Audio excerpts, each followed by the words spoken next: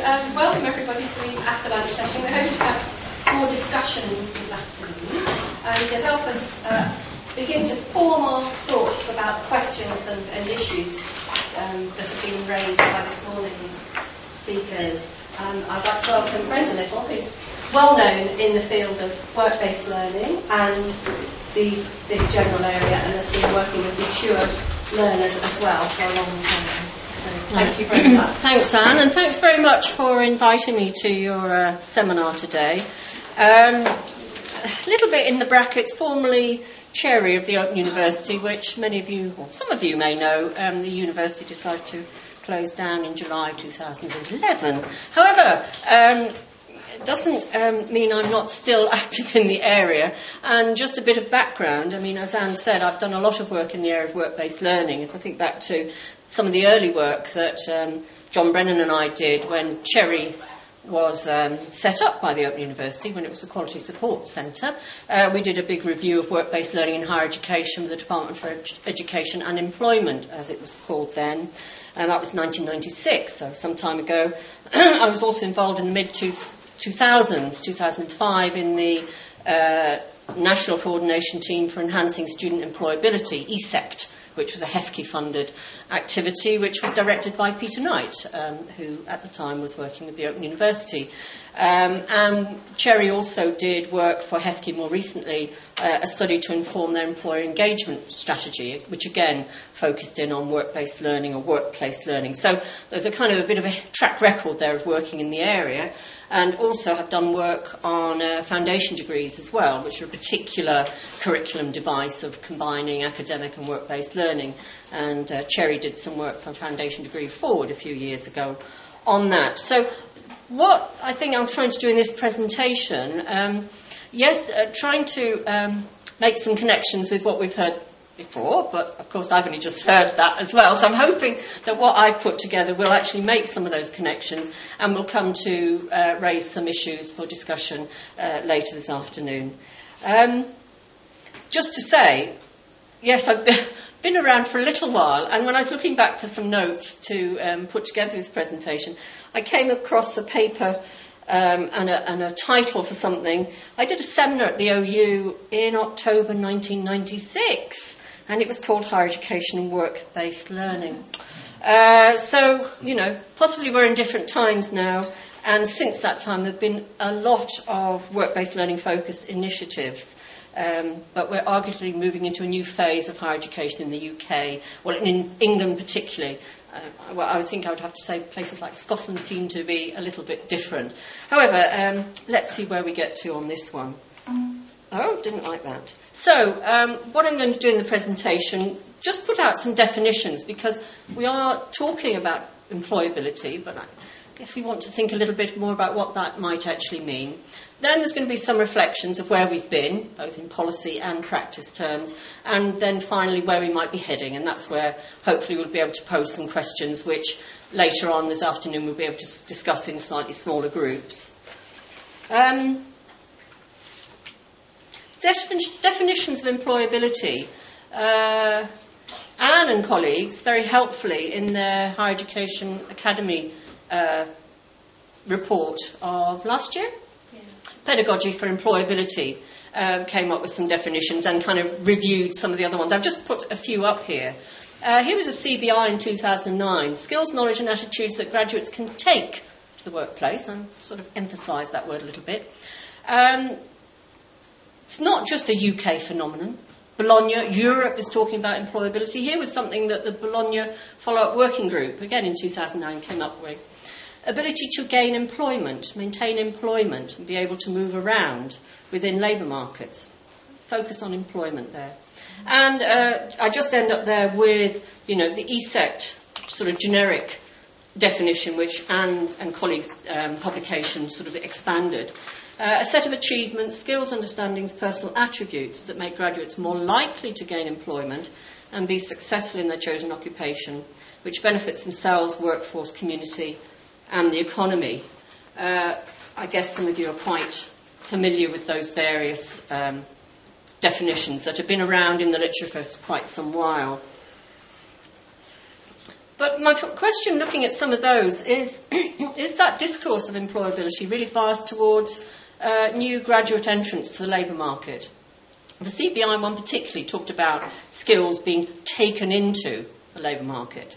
And so the question is, what about those already in the workplace? We'll come back to this a little bit. And the further question, most recently, some of the initiatives, especially funded by the English Funding Council, HEFCE, have been looking at an increased emphasis on the higher education sector's involvement in workforce development. And do those initiatives actually help or hinder discussions about employability? Just thinking of one particular initiative that's been going around. When I looked at the QAA website, for example, there's a discourse there based on notions of skills. The employability website actually talks about skills for employability. But again, if you look further into the QAA website, we get guidelines on enterprise, which talks about skills, attributes and behaviours. And I think in one of the presentations earlier this morning, there was a sense of employability and enterprising behaviours and being able to cope with change and looking for ways of adapting to change. So there are some links in there. And the HEA publication did tease out distinctions, again, between employment as a graduate outcome and the issue of a pedagogy for employability relating to teaching and learning of a wide range of knowledge, skills and attributes to support continued learning and career development. Anne might remember those words. It's on page 7, as I just checked last night. And again, that word career, I don't know. We've heard just before lunch about accidental trajectories and maybe not defined and rationally planned and decided upon careers as such. So does that word career actually send us thinking in certain directions rather than others when we're thinking about employability? A paper that Anne forwarded to me recently was produced by a team at Leeds University, Raphael Hallett and others, and it was work done under a University of Leeds teaching fellowship. And it was about the rhetoric of employability, bridging the university employer divide. And what they'd done was look at a lot of curriculum statements, I think mainly in the arts faculty at Leeds, and compared these to the sort of statements that one might find on major employers' websites, and particularly the websites referring to recruitment of new talent coming in. And what they found was actually, although employers might be talking about generic skills, one of their insights came up that, in fact, employers defined their ideal employee as much in terms of character and behaviour as generic employability skills. And they also note that, perhaps not surprisingly, employer language was more emotive and intimate and personalised, whereas the academic language was more neutral and depersonalised and rarely gave weight to character of student, their personality and behaviour. And yet I think what we've seen in the presentation just before lunch about individuals' learning trajectories and narratives, there's very much coming through about students' personalities and their behaviours. And in fact, one of the slides, as I remember, was headed up resilience and reflexivity, which I think is, about behaviours and personalities and not necessarily linking into specific skills as such.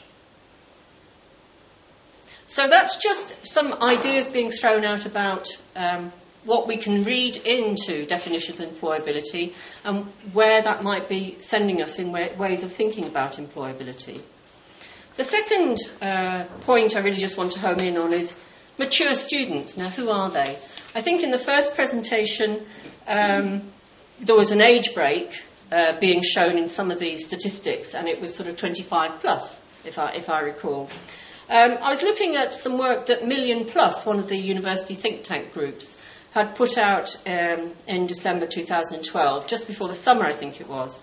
And Million Plus had worked with the NUS to reanalyse a lot of the HESA data on students and the undergraduate student population, and had also done some further work on case studies of individual students. The report's called Never Too Late to Learn. And in that report, there were a lot of statistics produced comparing mature students with young undergraduates, and they were by definition those aged under 21 on entry to HE. So some of the things that this Million Plus report came out with: mature students more likely to have non-traditional entry qualifications. And again, as we've seen this morning, that is a theme that kind of comes through again and again. They're not the traditional student as such. Mature students more likely to study part-time and more likely to be juggling study and other responsibilities, family, work, for example. And again, this chimes very well with some of the trajectories and narratives that we were hearing about this morning. An interesting thing I found in the Million Plus, well, there were a lot of interesting things in the report, but a particular one I want to just mention here. When they were looking at this category as they categorised the mature undergraduates, so aged 21 plus on entry, let's say, they actually found the majority of them were enrolled at full-time first degrees. And they represented about 20% of all full-time first-degree undergraduates. So mature is not necessarily synonymous with part-time study. But the majority of the mature undergraduates were working while studying, and the majority of part-time mature undergraduates were also combining study with working. And I think that does chime with our kind of notions of mature students being those with other commitments outside of studying, be they family responsibilities, work responsibilities, or a combination of all of those things. Then we go on to this area of work-based learning, because we're talking about work-based learning opportunities for mature students in this seminar. The place of workplace learning. It's nothing new in this. The workplace is a site of learning. There's a long history, especially in terms of sandwich education, for example, which dates from about the 1950s onwards. And debates about lifelong learning and the role of experiential learning in general, and learning for experience of work in particular, has been around for a very long time. Our own review of work-based learning in HE, 1996, drew attention to this. It, at the time, drew on a whole raft of development projects which the Department of Employment Education had funded for many years, 2 or 3 waves of funded development projects, all looking at the area of work-based learning. So again, it's not a new field, but the context has maybe changed and the ground rules are shifting as we talk, in a sense, on all of this. And I guess this area of work-based learning in some ways was given renewed emphasis with the introduction of foundation degrees in 2000 and debates about employability in the mid-2000s and, as I say, continuing debates about employer or employee responsive provision, driven by successive governments' aspirations for greater linkages between higher education and business and employers. That aspiration for greater linkages, to some extent, one can see a driver of that being additional streams of funding coming into higher education.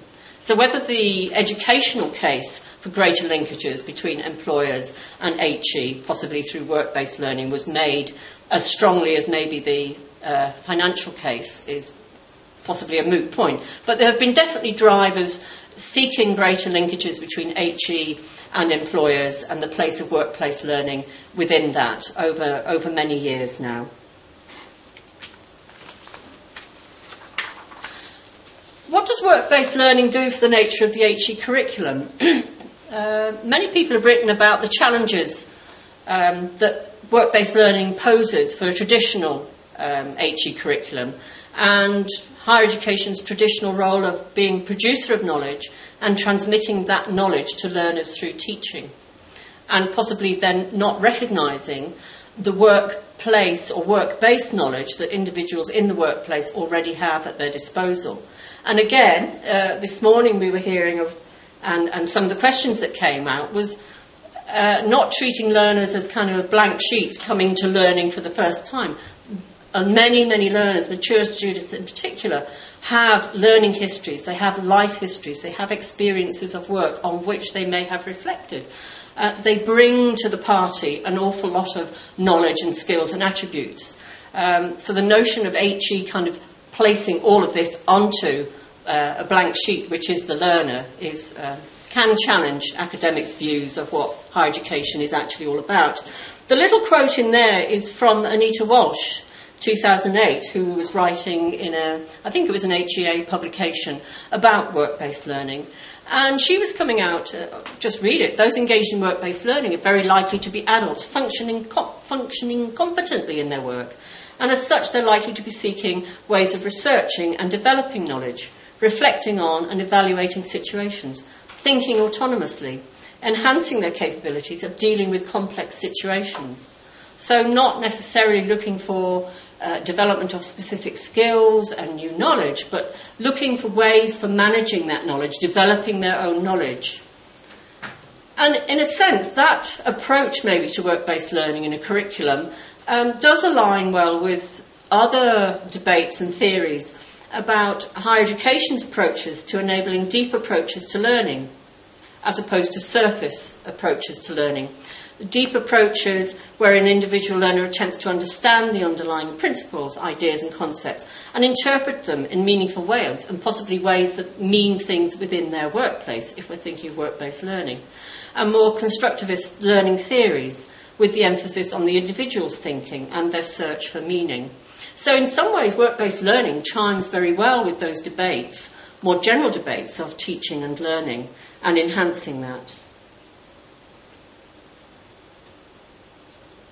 What I want to do now, having just sort of posed some of those issues on employability, on mature students, on work-based learning, is just to give a flavour from a particular study I was involved with the Learning Support Network in about 2006-07. We did some studies for Foundation Degree Forward, which some of you may recall was the body set up to really develop and sustain the development of foundation degrees in England and Wales, I guess, and possibly Northern Ireland.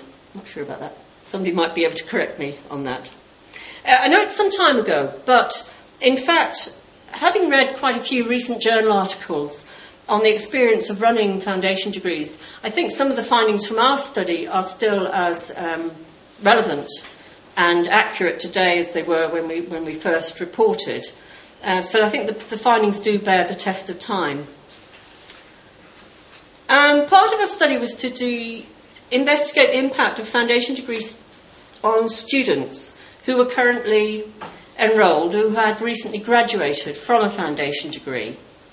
We also interviewed these students' employers about their perceptions of foundation degrees, and part of the study also worked with a number of practitioners. The whole study involved about 20 foundation degree programs across about 5 different sort of sectors, and part of the study was working with practitioners to gain a sense from their perspectives of the issues and barriers and enablers of foundation degree developments, which were then fed back to Foundation Degree Forward to work on in their own good practice guides. And what I want to do here is to just put up a few slides, again, students' own narratives of the things that they gained from their foundation degree studies. The ones I'm going to show are particularly related to part-time students. Our study did cover full-time students as well, but these ones are about the part-time students, all of whom were in work whilst they were studying. And it's interesting how they express their gains in terms of their workplace practices. And we asked questions about their main gains from study. We didn't ask them about particular skills development. We were much more open than that. We were trying not to preempt this kind of responses we would get. We didn't want to prescribe or proscribe their responses. It was much more, what were the main gains from your study? And what did you gain least? But I'm going to talk about gains here. And most of the interviews were done on a one-to-one basis, telephone interviews, but there were some focus group discussions with students as well. So the thing coming through time and time again, no surprise, many studies over the years on part-time students in particular come out with students say they gain confidence. And it was interesting, actually, reflecting back on what we heard from the Scottish case this morning of I think in terms of reflecting on their own skills, I think you were saying that the mature students were kind of more confident about their skills than maybe the younger students. But here we have mature students talking about the confidence they gained by dint of doing this study, and particularly talking about foundation degrees, really, because, as I say, by design, they were designed to integrate academic and work-based learning. Now, we may discuss what that actually meant in practice, but nevertheless, there was an intention that students learnt through workplace or work-based activities as part of their programme of study. When we looked at some of the interview transcripts, this confidence, we could see when we were analysing it, came out mainly in relation to communication and solving problems, and individuals' personal development and self-esteem. Those are the kind of themes that came out time and time again. So here we go. Some narratives in a way, some reflections on their gains. The first one, I didn't have an academic background. And again, this chimes so well with a kind of characteristic of mature students, part-time learners, having non-traditional entry qualifications. So this person, I didn't have an academic background. Everything I learned gave me more grounding for my workplace practices. I can pull things together, link what's happening. I can link it with theory. I've learned the vocabulary. So there was some element of kind of communication skills coming in here. But it wasn't communication skills in isolation. It was being able to communicate better because of the increase of knowledge, the increased confidence of combining theories with practice, being able to engage with the issue better, and feeling confident about speaking out.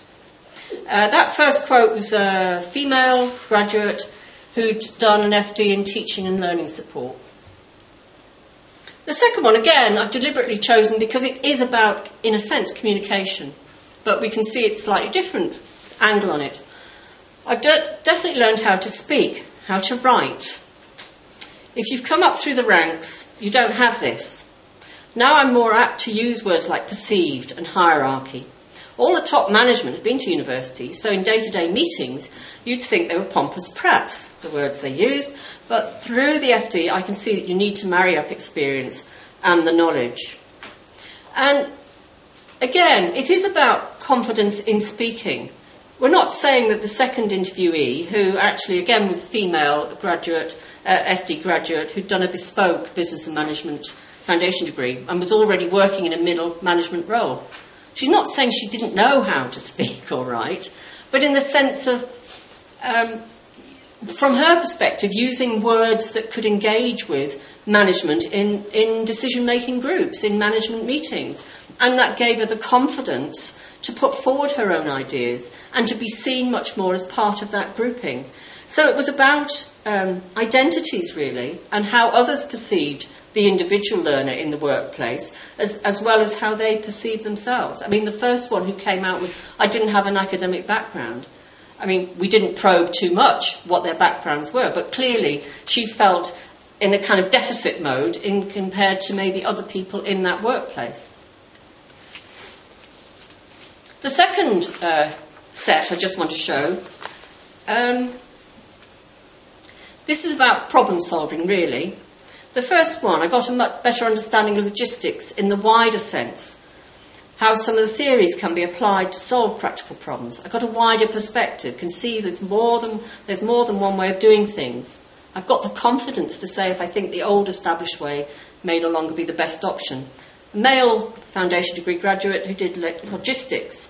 And the confidence he's gaining, he's voicing for his own views, but it's based on increased knowledge, theoretical underpinnings, and a look out to take in the broader view.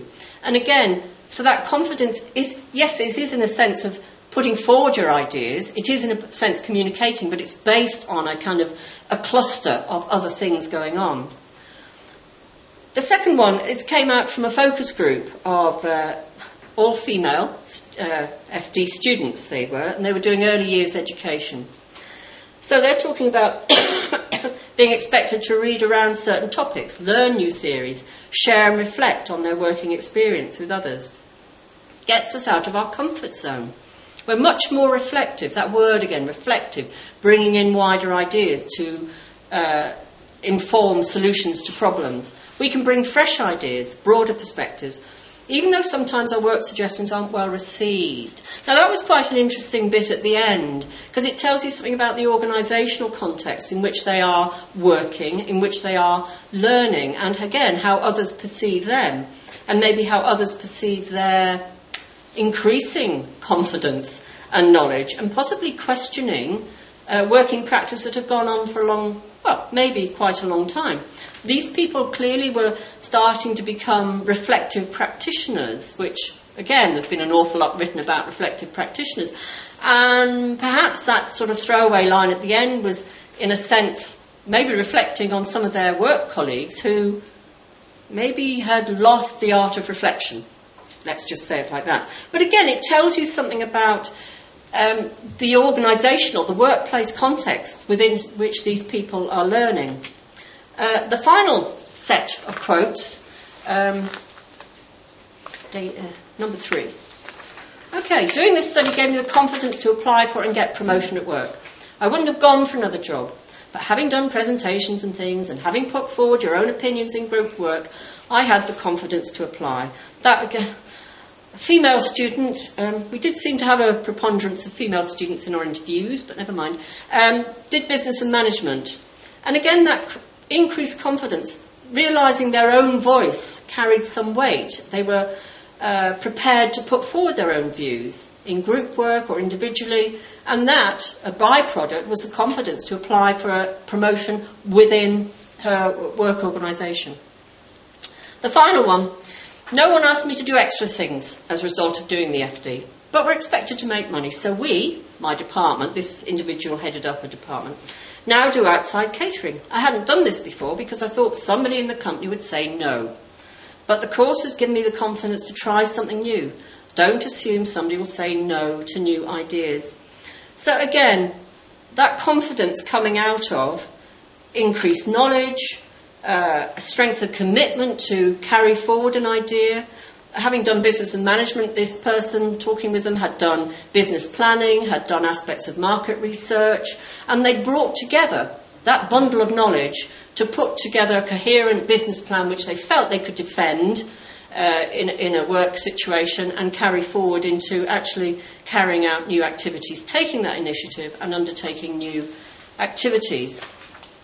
So I don't think any of those quotes really point to particularly any specific generic employability skills per se. I think what they're showing is a much more a blend, a clustering of how people's increased knowledge, ways of thinking, opportunities to go and look broader, read around the subject, all come together in their day jobs, and somehow it gives them that confidence to take things forward, to maybe suggest changes, to adopt to new situations.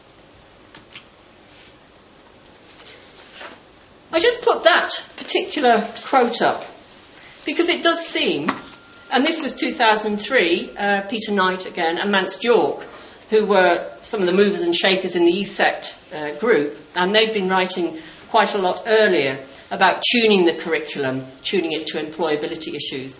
And they'd seen employability as a blend of understanding, of skillful practices, so not skills themselves, but knowing where to use skills, in particular workplace practices, where to adopt, where to...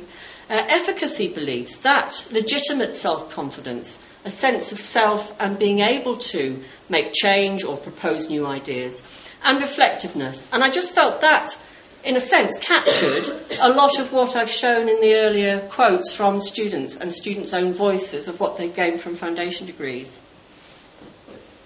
And I think what that is showing us maybe is, I hope it's showing us that employability is as much to do with individuals' behaviours as it is to do with skills, specific skills possibly, and particular pockets of knowledge. So, where might we be heading?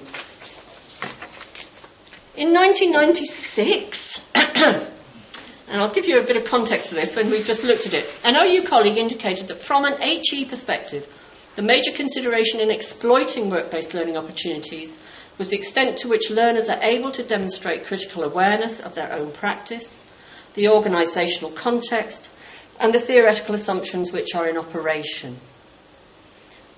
I found that as a response to a question to an OU colleague in preparation for my October 1996 seminar I did on higher education and work-based learning in the Open University, and that colleague is sitting in the audience today. But anyway, I think we've made a lot of advances in this respect in terms of tuning the curriculum, that it will enable people to look at workplace practices, learn through those workplace practices, develop those working place practices through their learning in the workplace. But where might we in higher education now be heading?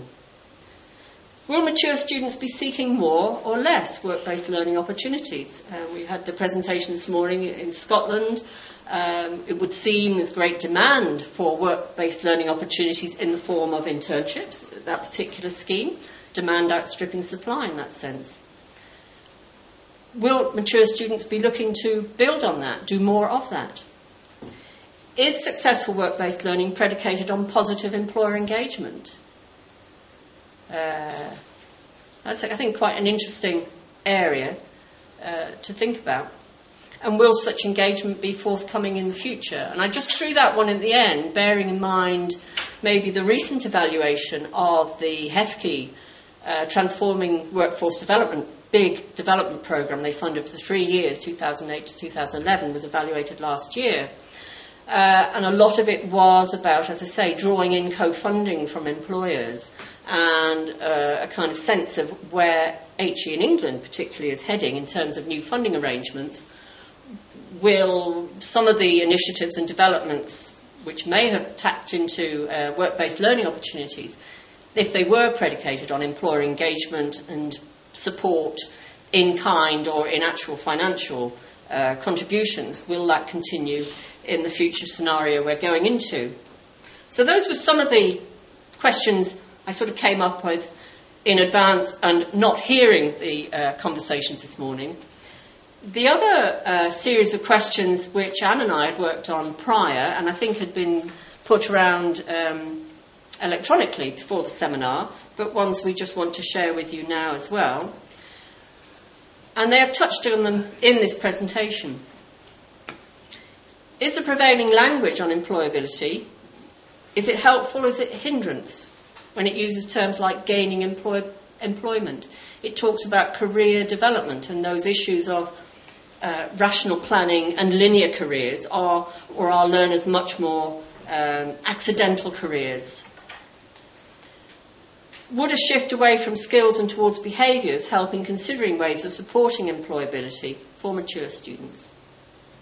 And the final point we put up, thinking of mature students and workplace learning, whose responsibility is it to engender opportunities for individuals to experience a range of work-related activities which might result in learning gains?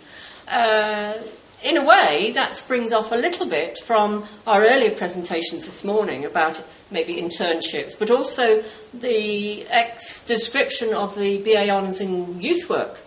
And I think the discussion towards the end of the individuals on that programme having to find a placement opportunity or a practice opportunity different from the one they're currently working in, albeit maybe for 5 weeks or so.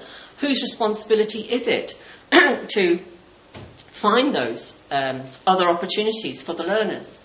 And thinking back to one of the quotes I put up earlier about the early learning foundation degree students and their comment that sometimes their suggestions for new practice or changing practice weren't always welcomed in the workplace. Some of the other comments from those students was that within their work-based learning activities, sometimes the assignments required them to access either activities and or resources within their workplace, which in their current employed position they did not have access to. And negotiating access to some of those resources or activities was often a problem for the individual learning. And it's back to whose responsibility, in a way, is to try and negotiate access to those kind of opportunities. So on that, I'm just 5 minutes late, I'd like to finish. So thank you very much. Thank you.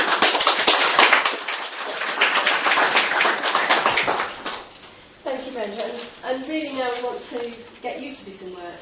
I think we've given you a huge amount of input, but we'd really like you to see if our combined experiences and expertise in the room can come up with some fruitful ways forward to think about some of these issues for mature students, the issue of placement, the issue of work-based learning, and the issue of supporting employability for those students. So we've given you some flip charts on each table. You have a selection of questions. We think you might be able to get about 2 questions done in the time, depending on how much time you want to think. But don't feel constrained by these questions. If you have another bigger question you want to address, then that's absolutely fine. But please, could I make a plea for you to do some sort of scribing, because we will take together all of the commentary and try and make some sort of summary of today's session to circulate afterwards. So, John, do you want to? Can I also say, this is for the people online, wherever sorry. you are. There's a link on the web page from which you access the webcast, which will take you through to a Google Docs document, which also has these questions on it. So you can type away, and we can sort of do a virtual discussion there. Which John will be leading. Yeah, I'll be doing it as well. So see you there. All right. So please, if there's not very many people on your table, you might want to join another table. I think 4 tables probably would be good. We're going to try and round up some of the things, and we're really hoping to move some of this agenda forward in some ways, because we feel that, there's a lot of work being done, and we want to move it forward. But in order to do that, I think that the issues that people feel are important, we should surface them here, because we have got a golden opportunity to feed back to the HEA, not only in the person of Erica, but also in the report that we do to follow up from this session. So it is really important to surface the issues that you want to address as practitioners in higher education institutions. So I think we'll try and move around the room, but if a different group wants to respond, you needn't feel that Brenda and I have got to respond. Indeed, we may not want to, but so other people might want to respond. So do you want to on your table start? I don't know who's going to speak on the table. Have you agreed? Yes, I don't think we did actually agree. Would you like me to do it? Yes. Does Ellen need to come up here so that no, she's fine. Okay. Well, I don't know whether you can read them. Is that okay? Just take us through it, because it's a fun. Okay. Well, you might have to help with some bits of it. We didn't sort of start out on we didn't start out answering a specific question, but I think we've ended up answering 1 and 2, and I think the answer to both of them is no. And that's it. That's it. Good. Because it's not as simple as that. So using one term doesn't work. It doesn't fit all, and it's much too complex. So we basically said that everybody has a different definition of employability, whether or not they're reading the same definition or not. And that it's all down to key skills and behaviours, and that some of that is in an academic context, and some of it is in an employment and employer context. And it gets broken down even further under the employment side within sectors, and within the academic side underneath different disciplines. Help me out, guys, if I'm going wrong. But language is an important issue within discussing sort of behaviours and key skills, because we came across competencies, we came across behaviours, we came across anything else, can you remember? But there were various things in there. So there were umbrella terms, there were sort of singular terms, and it was all very complex. So definitions were kind of really important. We kind of felt we needed a glossary, I think we said at one point. I'm sorry if you can't see. So then we sort of said that there did need to be a generic, kind of trying to pull all of this together, but that for an individual, you ended up with a sort of a personalised kind of view of employability, but that would depend on their situation, and they would change over time as well. Does that make any sense? It's a good start to us. Yeah. We were discussing it anyway. No, what was the same? Sorry if I went on a bit there. Any questions? So what? Can I just ask then? When you said the answer was no to 2, shift away from skills towards behaviours, but here you seem to be talking about behaviours. Well, we were talking about behaviours, but we were also talking about competencies. We were talking about what else did we have in our mix? I think we thought the behaviours might be more in terms of an employment language. So it actually might be more of a translation of the knowledge, skills and abilities that we have used in academia. Effectively what we have done maybe in academia is we've broken down the behaviours into KSAs, because that's what we need to do in order to train people up on it. But in fact in the workplace actually people are looking at it in terms of behaviours. So employability is defining by behaviours in the workplace and perhaps maybe KSAs in the academic environment.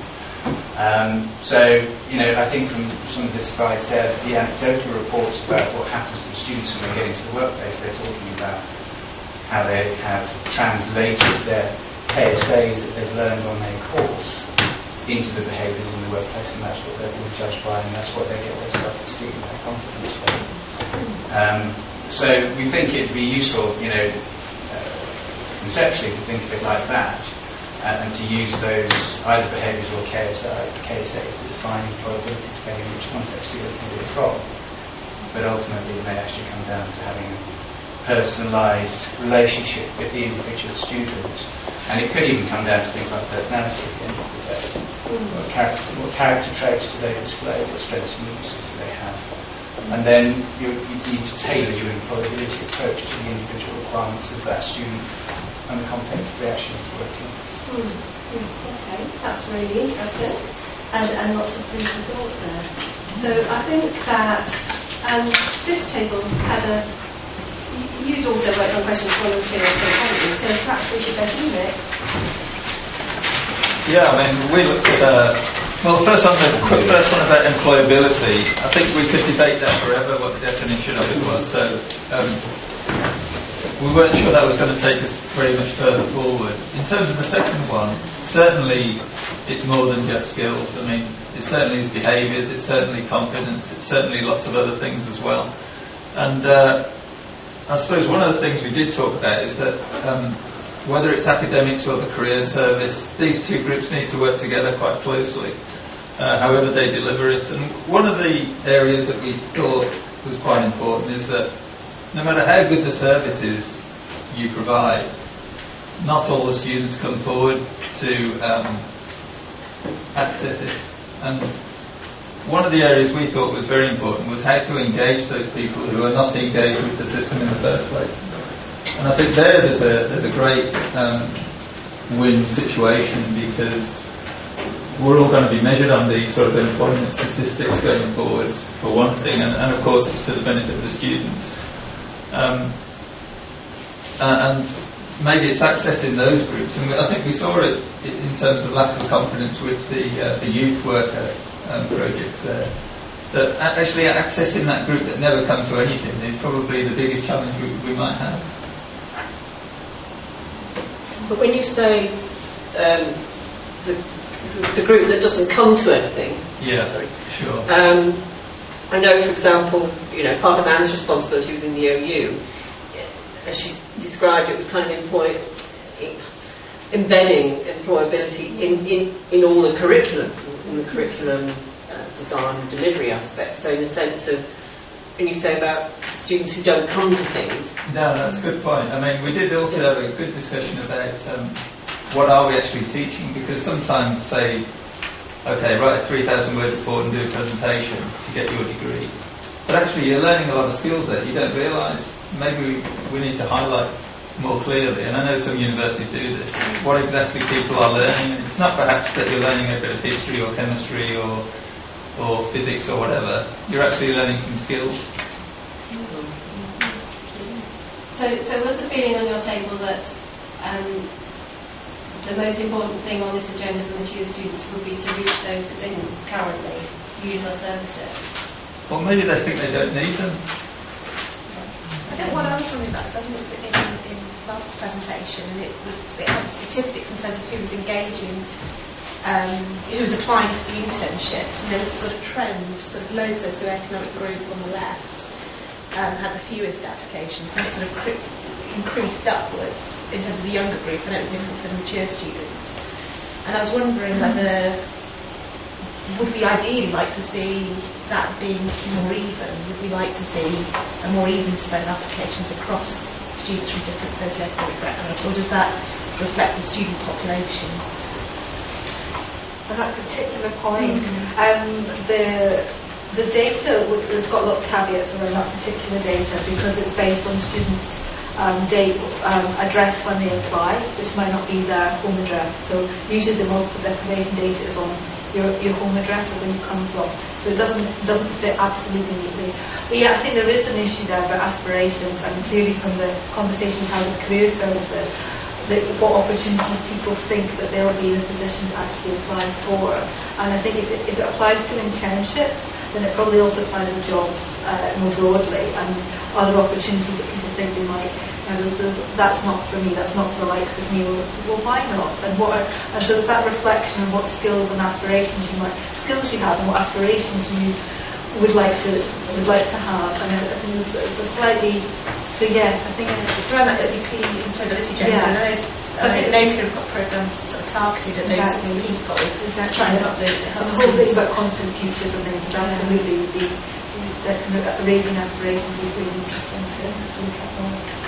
Thank you. So I don't know, I didn't catch up quite with what was happening on your table over there. Do you want to? And we've just got 10 minutes, so we need to be succinct. And that looks very succinct. So it's a lovely diagram, which, do you want to kind of summarise it? Competency? I'll kick off, but if anybody else wants to pick up. You looked at the idea of employability and whether that was helpful. I think it's a case of employability is in the eyes of the beholder, in a sense of, the judgment of an employer about what are the attributes of somebody who's employable can be quite context specific and varying. We try to unpack that a little bit. We talked about skills, personality, disposition, skills, behaviour. We came to a point of whether those are actually separable. Is that on the other? Sorry, that's on the other sheet. But the whole idea of employability is, we saw it as highly problematic, because it seems to suggest that if you follow a particular recipe, if you take these steps, if you do it in this way, you become more employable. When actually some of the data that we're encountering suggests otherwise in the kind of non-linear trajectories, the kind of critical and contingent nature of people's decision making. So, and we wondered whether, in a sense, when we're talking about employability, whether we are actually talking about students who have followed a very traditional route and haven't experienced the world of work, and that their world has largely been defined by engagement in formal education, as opposed to those that are in the world of work and seeking to develop their practice or their careers within that. So does somebody else want to pick up? One thing Stephen just touched on there, we talked about employability in terms of what it does, and it seems to us that it represents an opportunity for a dialogue between employers and people like higher education institutions about how we think about employability and movement between those two things. But it's also it's problematic because the way the debate is turned seems, to me anyway, to be all about how we design that funnel by which people go into employment from higher education, through careers guidance, into jobs. And it's not the other way around. We're not looking at the work context. And the evidence from our research seemed to suggest that what people found helpful was if they could dip their toe into various different waters and try things out and then maybe have to back out or move sideways. But that's the way they found their direction towards employment that worked for them. So it wasn't this kind of one shot where you got a body of experts advising you and they found you the right slot. It was about slithering around and finding different things and then finding where you thought you might, this works for you. Which is more like to be a career. or long-term employment as opposed to more short-term. Which actually says something about the opportunities for work rather than the preparations for work. And I think that's, it's quite interesting when you're saying things like what works for you, because I think that to some extent the way that the employability agenda is framed is about it must work for the economy as opposed to the individual, and I think that that's really important, isn't it? We don't lose sight of who it's working for. There's several sides to it. And lastly, just to finish off with your paper, I would like to hear what you're concluding. We were doing a typical OU thing in that we didn't actually answer any of the questions. We just went our own sweet way. And the reason we did that was we started off by this observation. It was following on from Brenda's presentation about, and we picked up on the word confidence, and this is what these students or doing work-based learning are gaining. But then we thought, well, actually, if you look at many mature students, whether they're OU or not, the reason that why they're doing a qualification, and wouldn't they have said the same thing about having confidence at the end of having done that qualification? So we thought it wasn't just the work-based learning bit, although obviously it's a lot perhaps more effective in being able to link your practice and having the confidence and to challenge things. But we felt that was just a general observation that just doing a qualification, and it would be quite nice to do a comparison of, say, OU students that are not doing work-based learning to those that do, and seeing what differences, because there obviously will be differences. Just to say on that, I've just done some work with the future track longitudinal study of part-time students, and did a whole raft of interviews with students who had studied part-time on degrees, not foundation degrees. And the things they were coming out with in terms of their gains, they reflected it to their workplace practices, and it was about confidence. But of course those programmes did not necessarily have, in design, any work-based learning. So you're quite right. And then we went round the table to say who we were and why we were here, and it turned out that we were here for different reasons, but we all had an issue, a problem to solve about employability. So we were very good and then did problem solving, very good employability skill. And how are we going to make it work? What are the different issues we had round the table? And it's picking up the comments on that table over there that for some settings and the students, their lives are so chaotic, and it's to do with deprivation again, that they don't see that they've got space to do any more, and sort of adding in employability on top is just one stage too far. Whereas for another university, they've got so many wanting to do this employability unit of 100 hours that they can't cope with it, and so I thought that's completely different experiences, different needs.